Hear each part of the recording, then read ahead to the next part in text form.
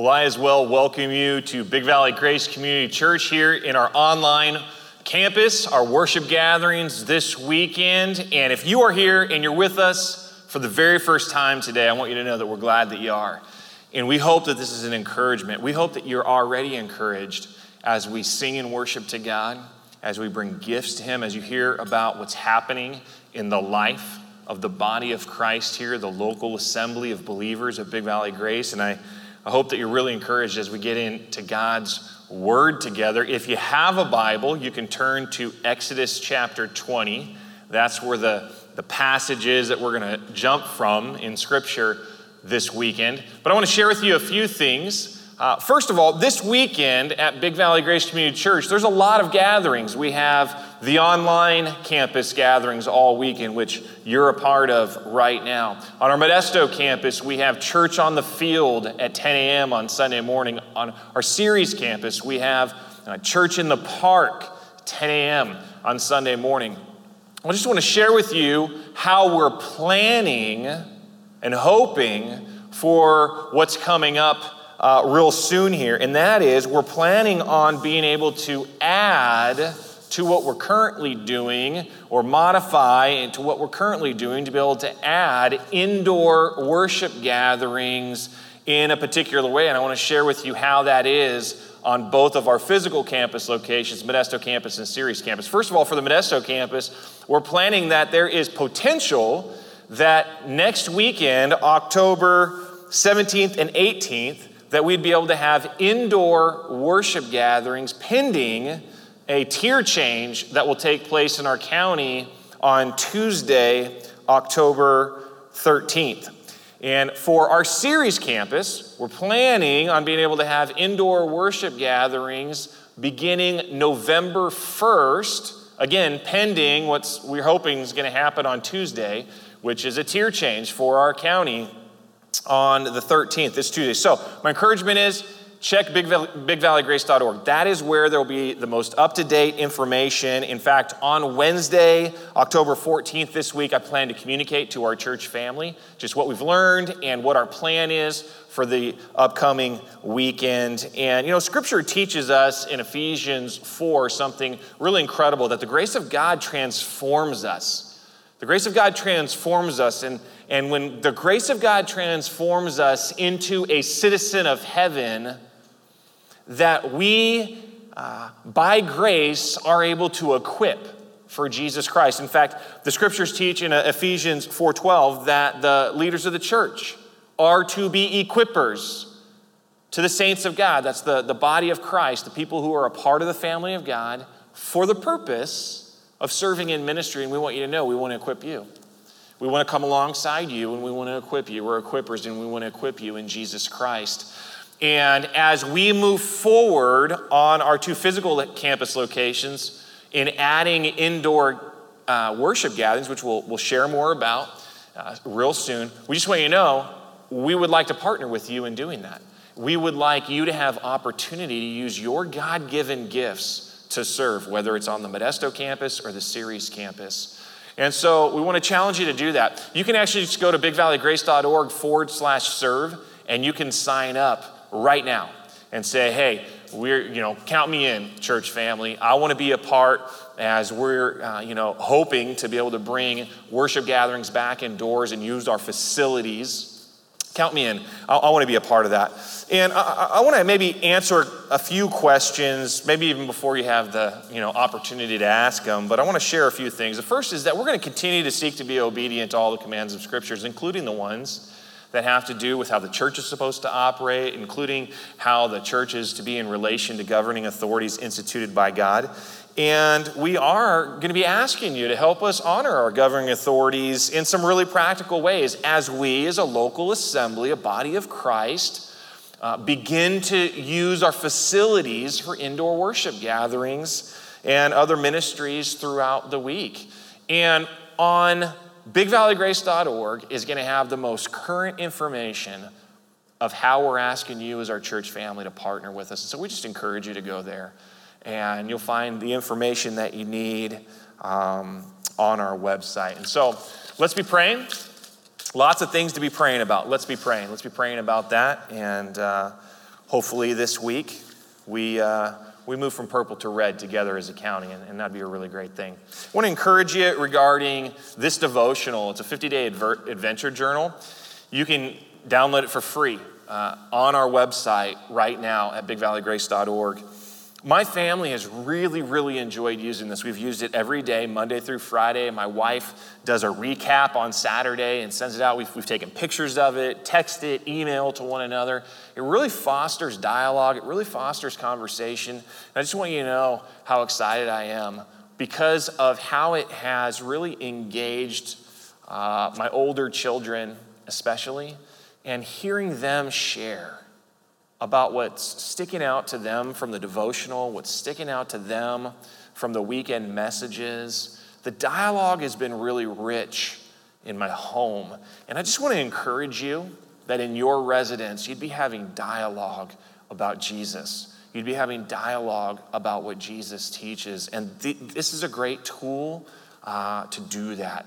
So have your residence be a residence of worship, a residence of discipleship, and this tool is available for you online. I really encourage you to take advantage of it. It's absolutely free. Well, as we get into the scriptures, we're in Exodus chapter 20 specifically. We'll just be looking at one verse from Exodus chapter 20, and that is verse 15. But before we get into that, I just share that we're in a series about the Ten Commandments, and in Exodus chapter 20, you can go and you can read through what all 10 of those commandments are. We're going to be looking at number 8 this weekend. And before I read to you what the 8th commandment is, I want to share with you something that Paul wrote. Paul was an apostle.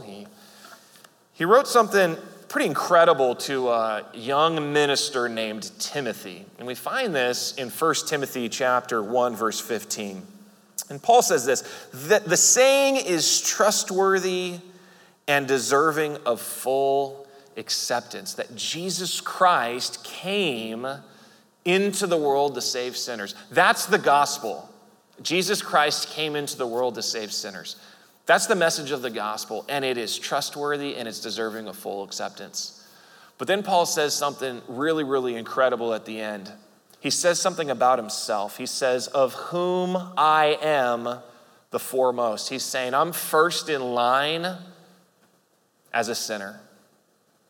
When you line up all the sinners and you see who's at the top of the class, he's saying, I'm the foremost sinner. And a question I think that's worth asking is, why would a guy like the Apostle Paul make that type of claim, that he's the foremost sinner? He was the apostle to the Gentiles, which means that I, as a non-Jewish person, am a Gentile, and because of the Apostle Paul bringing the gospel to Gentiles, I, as a Gentile, now understand that I have the gospel available to me. So his ministry has impacted the globe. It's impacted me personally, and it's, the work that the Apostle Paul did for Jesus Christ, God has used that work for a couple thousand years. In fact, Paul, he writes 13 books of the Bible. They're all letters, really. 13 letters. In fact, it's 70 pages of the Bible, of my Bible. I counted them. 70 pages the Apostle Paul wrote. He was used by God in an incredible way, and yet he makes this statement. I'm at the front of the line when it comes to sinners. Well, I think it's because he had an understanding of the 10 Commandments. He had an understanding of the law. You see, James, he writes this. James in 2 verse 10 says, whoever keeps the whole law but fails in just one point has become guilty of all of it. So if I keep the entire law of God, but at just one moment, at one time, I fail to keep one aspect of it, I've actually become guilty of the entire law. I think Paul understood that. I think Paul knew his own sin. He knew that he wasn't perfect, and he knew the law of God. In Romans, one of the letters that Paul writes to the believers in Rome, in chapter 7, verse 7, he says, if it had not been for the law, I would have not known sin. So the law has a real function in helping us understand what is the righteous standard of God. And so when we get to Exodus chapter 20, verse 15, we find this commandment. This is the 8th commandment. And it is, you shall not steal. And Paul's saying, if it weren't for the commandment, I wouldn't know that when I stole, it was wrong. And so because I have this commandment, you shall not steal, I now know that when I steal, it is wrong and it is sin. And he continues in the letter to the church, the believers in Rome, in chapter 7, verse 12, and he says that the law is holy and the commandment is holy and righteous and good. So the law is holy and the commandment is holy and righteous and good. But he goes on in verse 21 and he says that there's a problem. And in chapter 7, in his letter to the Romans, he says this: when I want to do right, evil lies close at hand. So I recognize that the law of God is holy, the commandment is holy, it's righteous and good, but when I want to do what's right, evil lies close at hand. Jesus explains this reality in John chapter 10, verse 10, and he gives a contrast between two individuals. The first individual he calls the thief. The thief comes only to steal and kill and destroy. That's the first individual, is the thief. The second individual is Jesus himself. I came that they may have life and have it abundantly. We see the mission statement of two individuals here. There's a mission statement of the thief. The thief has a mission statement to steal and to kill and destroy. And Jesus has a mission statement to give life abundantly. In the Gospel of Matthew, in chapter 5, verse 17, it's recorded that Jesus says that he actually came to fulfill the law. And when we see the law of God, you shall not steal, or any of the law of God, we need to recognize that Jesus is the fulfillment of it. Jesus is holy. Jesus is righteous. Jesus is good. And Jesus fulfills all of the law, all of the commandments that are holy, righteous, and good. They're fulfilled in the person of Jesus. But there's a thief. The thief is real. And the thief wants to steal. The thief wants to kill. The thief wants to destroy. Remember what I shared about the Apostle Paul? He says, when I want to do what's good, I find that evil lies close at hand. Let me explain a little bit more about that. Peter, he writes in 1 Peter chapter 5, verse 8 and 9, he says, be sober-minded. Be sober-minded. Be watchful. Your adversary, the devil, prowls around like a roaring lion, seeking someone to devour. Resist him, firm in your faith. Resist him, firm in your faith. He says, be sober-minded. Your mindset, it really matters. Your mentality, it really matters. How you're thinking matters. And I want to look at mentality as it really applies to this 8th commandment, which is, you shall not steal. And I would propose that we can better understand this 8th commandment, you shall not steal. We can better understand it by progressing through 3 mentalities. And these are 3 mentalities of ownership, which is really what this commandment is about. You shall not steal. It's about who owns what. And so I use the word progressing because I think that all of us this weekend, we have a step to take. No matter where you find yourself in these 3 mentalities of ownership, we all have a step to take. And I would encourage you to take a step. I use the term mentalities because we need to evaluate our thinking and we need to be sober-minded. So this first mentality, it's the mentality of the thief. And this mentality is the steal to own mentality. That's the thought process, is a steal to own mentality. This mentality celebrates, I don't have to work for it. That's what this mentality celebrates. I don't have to work for it. And in Ephesians chapter 4, verse 28, we see Paul say this, let the thief no longer steal. So we're going to look at this verse multiple times, but we're just going to look at that phrase right there. Let the thief no longer steal. I want to take you back to the original theft. Where did thieving begin? Well, it began in the garden of God. We're going to observe the first theft. In Genesis chapter 2, verses 16 and 17, it says, the Lord God commanded the man, saying, you shall surely eat of every tree of the garden, but of the tree of the knowledge of good and evil you shall not eat, for in the day that you eat of it, you shall surely die. So first of all, God commands.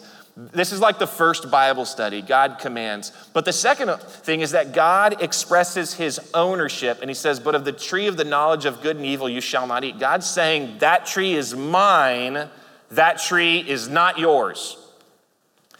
And then we find ourselves in chapter 3, verse 6, and something incredible happens. It says, so when the woman saw that the tree was good for food and that it was a delight to the eyes and the tree was desired to make one wise, she took of its fruit and ate, and she also gave some to her husband who was with her, and he ate. How did we get from that Bible study where God's commanding and he's expressing his ownership, that tree's mine, it's not yours, to this moment where it says that she took the fruit, and that she gave some to her husband also, and he ate of it. Well, in Genesis chapter 3, verse 1, we find out something really, really incredible. It says that the serpent came onto the scene. And the serpent said, did God actually say? And in this moment, we see Satan actually stealing the word of God in Genesis chapter 3, verse 1. Then in this passage, Genesis 3:6, we see Eve, then Adam, stealing the fruit of God, that God said, no, that's mine, it's not yours. And we see that God holds Adam accountable in verse 17. And so, and he said to Adam, because you've listened to the voice of your wife, you've eaten of the tree of which I commanded you, you shall not eat of it. Cursed is the ground because of you, and in pain you shall eat of it all the days of your life. So he holds Adam accountable because Adam did not listen to God's voice, and Adam did not trust in God's provision. This went bad real fast here in Genesis, and we see thieving begin. Satan stealing the word of God, and the fruit of God from the tree of God is getting stolen against God's commands. Jesus explains how this kind of theft occurs.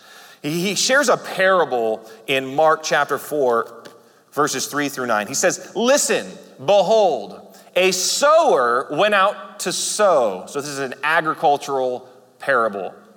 And as he sowed, some seed fell along the path, and the birds came and devoured it. Remember that. We're going to come back to that part. Other seed fell on rocky ground where it did not have much soil, and immediately it sprang up, since it had no depth of soil. And when the sun rose, it was scorched, and since it had no root, it withered away.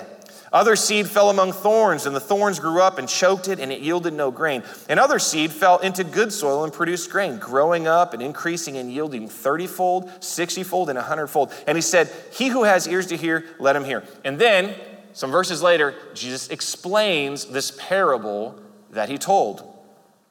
Verse 13, he said to them, do you not understand this parable? How then will you understand all the parables? And then he begins to explain, and we're going to learn some really important information. The sower sows the word. So this parable is about the word of God going out. The sower is sowing the word of God. And so the seeds that the sower is sowing, it's the word of God. The word of God. The word of God is going out. Okay? And these are the ones along the path where the word is sown. Now, remember, these are the seeds where the birds came and they devoured it on the path. He says, the word is sown. When they hear, Satan immediately comes and takes away the word that is sown in them. So Jesus tells a parable to explain a spiritual reality, and that is the word is sown and Satan is stealing it. Satan is stealing the word. He comes and he takes a word away that is sown. This is what happened in the garden, in the first theft. God does a Bible study. He explains his ownership of a tree. Satan comes and he steals the word of God away. He sows doubt instead of the word of God. He replaces it with doubt and deception. And then the fruit of God ends up being stolen. And this really explains Satan's approach. Satan wants to steal the word of God and rob its fruit. I'm going to say that again. Satan wants to steal the word of God and rob its fruit. Now, I'm going to share with you just referencing some passages. You can go up and look at later of other ways that things are stolen. In Luke 18, it talks about letting the children come to Jesus. We need to be careful not to steal opportunities for kids to hear the gospel, but for anyone to hear the gospel. We need to be careful that we don't steal opportunities of the gospel away from people. In Ephesians chapter 5, it talks about our time, making the best use of our time. We need to make sure that we don't steal time that is meant to be used to accomplish God's will. So I'm just running through some examples of ways that the scripture teaches, maybe that you haven't thought of, about how we can steal. In Deuteronomy chapter 25, it talks about when you're measuring things and you're weighing things, that you would have a full and a fair weight, a full and a fair measure. In other words, when you're determining the value of things, don't steal when you're determining the value of things through deceit or through dishonesty about what something's worth or how much it weighs. In Proverbs chapter 20, verse 14, it says, bad, says the buyer, but when he goes away, then he boasts. This is talking about don't steal transactionally when you're buying and selling through false representation of good, calling something bad that's actually good just so you can buy it at a lower price. That's a way of stealing. We get into 2 Timothy chapter 3, verse 1 through 5. It says this, but understand this, that in the last days there will come times of difficulty, for people will be lovers of self, lovers of money, proud, arrogant, abusive. That word abusive right there, that's an opportunity where people are stealing away protection that was deserved them. Someone deserved protection and someone stole that away and was abusive instead. It says disobedient to parents. Parents deserve respect. You can steal respect away from parents. It says ungrateful. People can deserve gratitude and you can steal gratitude away from them. It says unholy, heartless, unappeasable, slanderous. People can have a good name and a good reputation, and you can be slanderous to them, and you can steal away their good name and their good reputation. It says without self-control, brutal. People can have safety, and you can steal their safety away by being brutal. It says not loving good, treacherous, reckless, swollen with conceit. It says lovers of pleasure rather than lovers of God. And then it says this, having an appearance of godliness, but denying its power. So kind of faking it. Have an appearance of godliness, they're faking it, but denying its power. The power of God's not actually in this person. What's it say? Avoid such people. You don't want to be like that. You don't want to be hanging out with people like that. It's all bad. The whole point of that passage is don't steal from others in the way you treat them. In 2 Corinthians 6, 14 and 15, it says not to be unequally yoked. So this is about partnership. It talks about partnership, fellowship, accord, portion. It's basically saying don't steal through association with those who do. Now, I want to encourage you to make some progress in your mentality of ownership. Maybe you're in this mentality, maybe you're not, but I just want to encourage you that you would evaluate your thinking and you take a step towards the abundant life that Jesus has for you. The second mentality is the worker. It's mentality number 2. And I'm actually not going to spend much time on this because I think this one is actually maybe the most obvious. That as we hear this one, we'll go, yeah, it makes sense. This mentality is earn to own.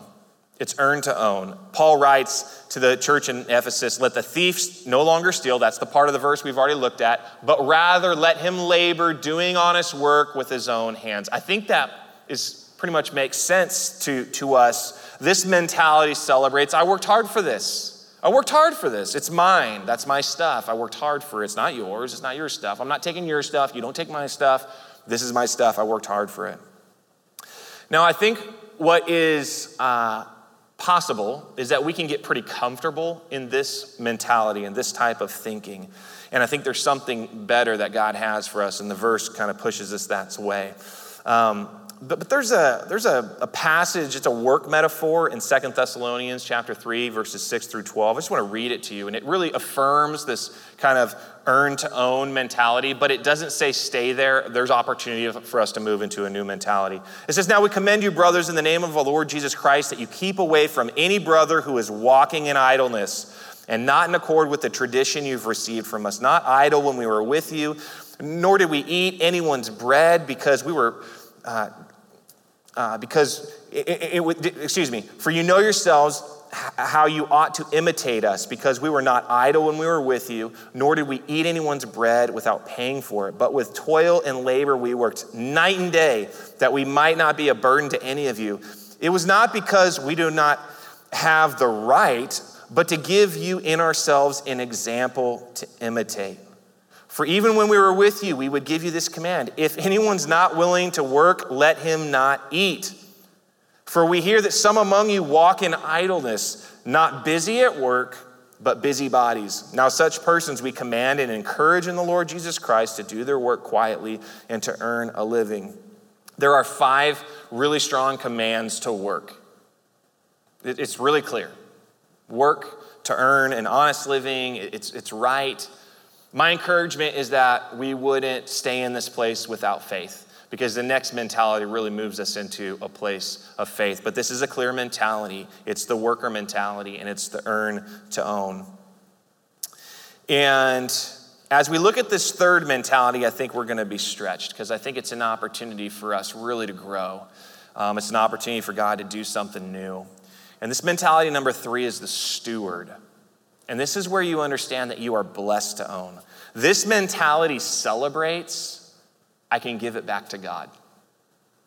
That's how the steward celebrates. The steward celebrates by recognizing they've been blessed to own and they can give it back to God. Now let's look at this full verse in Ephesians chapter 4, verse 28. It says, "Let the thief no longer steal." That's mentality number 1, the thief. That's the steal to own mentality. That mentality celebrates, I didn't have to work for it. Mentality number 2, but rather let him do labor, doing honest work with his own hands. Mentality number 2 is the worker. That's the earn to own mentality. That mentality celebrates, I earned this, I worked hard for this. And then we see mentality number 3, so that he may have something to share with anyone in need. That's the steward mentality. The steward mentality says, I understand I've been blessed to own, and I'm going to celebrate by giving back to God that which he has given me. I'm going to understand that everything I have, I'm a steward of the possessions that I have. And this is, in the context here, it's very practical, so that he may have something to share with anyone in need. It's really practical. It's really practical. I want to, for a moment though, I want to take us, seeing this practical example, I want to take us to really understand a spiritual opportunity that is in front of us. I would just say it this way. When God creates Adam, he gives him the command to be fruitful and multiply, and that he would be a steward of the earth. When God works with Noah, and he gives him a command, and he tells him to be fruitful and multiply, and to be a steward of the earth. When God works with Abraham, he tells him that he's going to multiply him into a great nation. He wants him to be fruitful and multiply, but he has a responsibility. There's a stewardship. In fact, he says that God says he's going to bless him. And the reason he's going to bless him is so that he can be a blessing to all nations. And it's really pointing to Jesus Christ. I want to take you into the room of the Last Supper. In Matthew chapter 26, verses 26 through 29, we see Jesus explain the greatest blessing, which is salvation. It says, "Now as they were eating, Jesus took the bread, and after blessing it, he broke it, and he gave it to his disciples, and he said, 'Take, eat.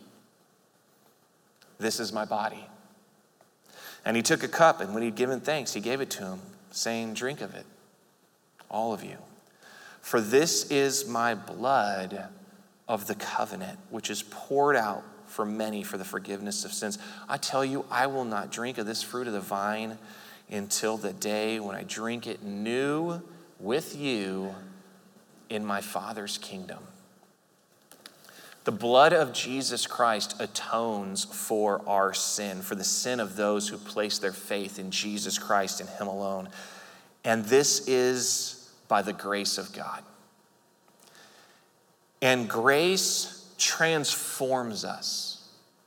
Grace transforms us from being residents of earth to being citizens of heaven. And Jesus is saying that he wants to bless us with ownership as citizens of heaven, that we would have rights as citizens of heaven, and that he's looking forward to an opportunity where he's going to enjoy a meal with us in his Father's kingdom. When we recognize that the greatest blessing that we have is knowing Jesus Christ,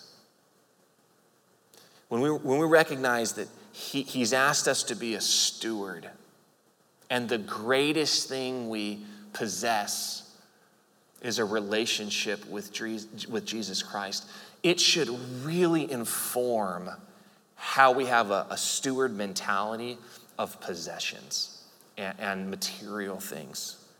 I want to remind you of what I shared at the beginning about what Jesus said about the thief in him. Let's go back to John chapter 10. He says, the thief comes only to steal and to kill and destroy. But I came that they may have life and have it abundantly. And then he says, I'm the good shepherd, and the good shepherd lays down his life for the sheep.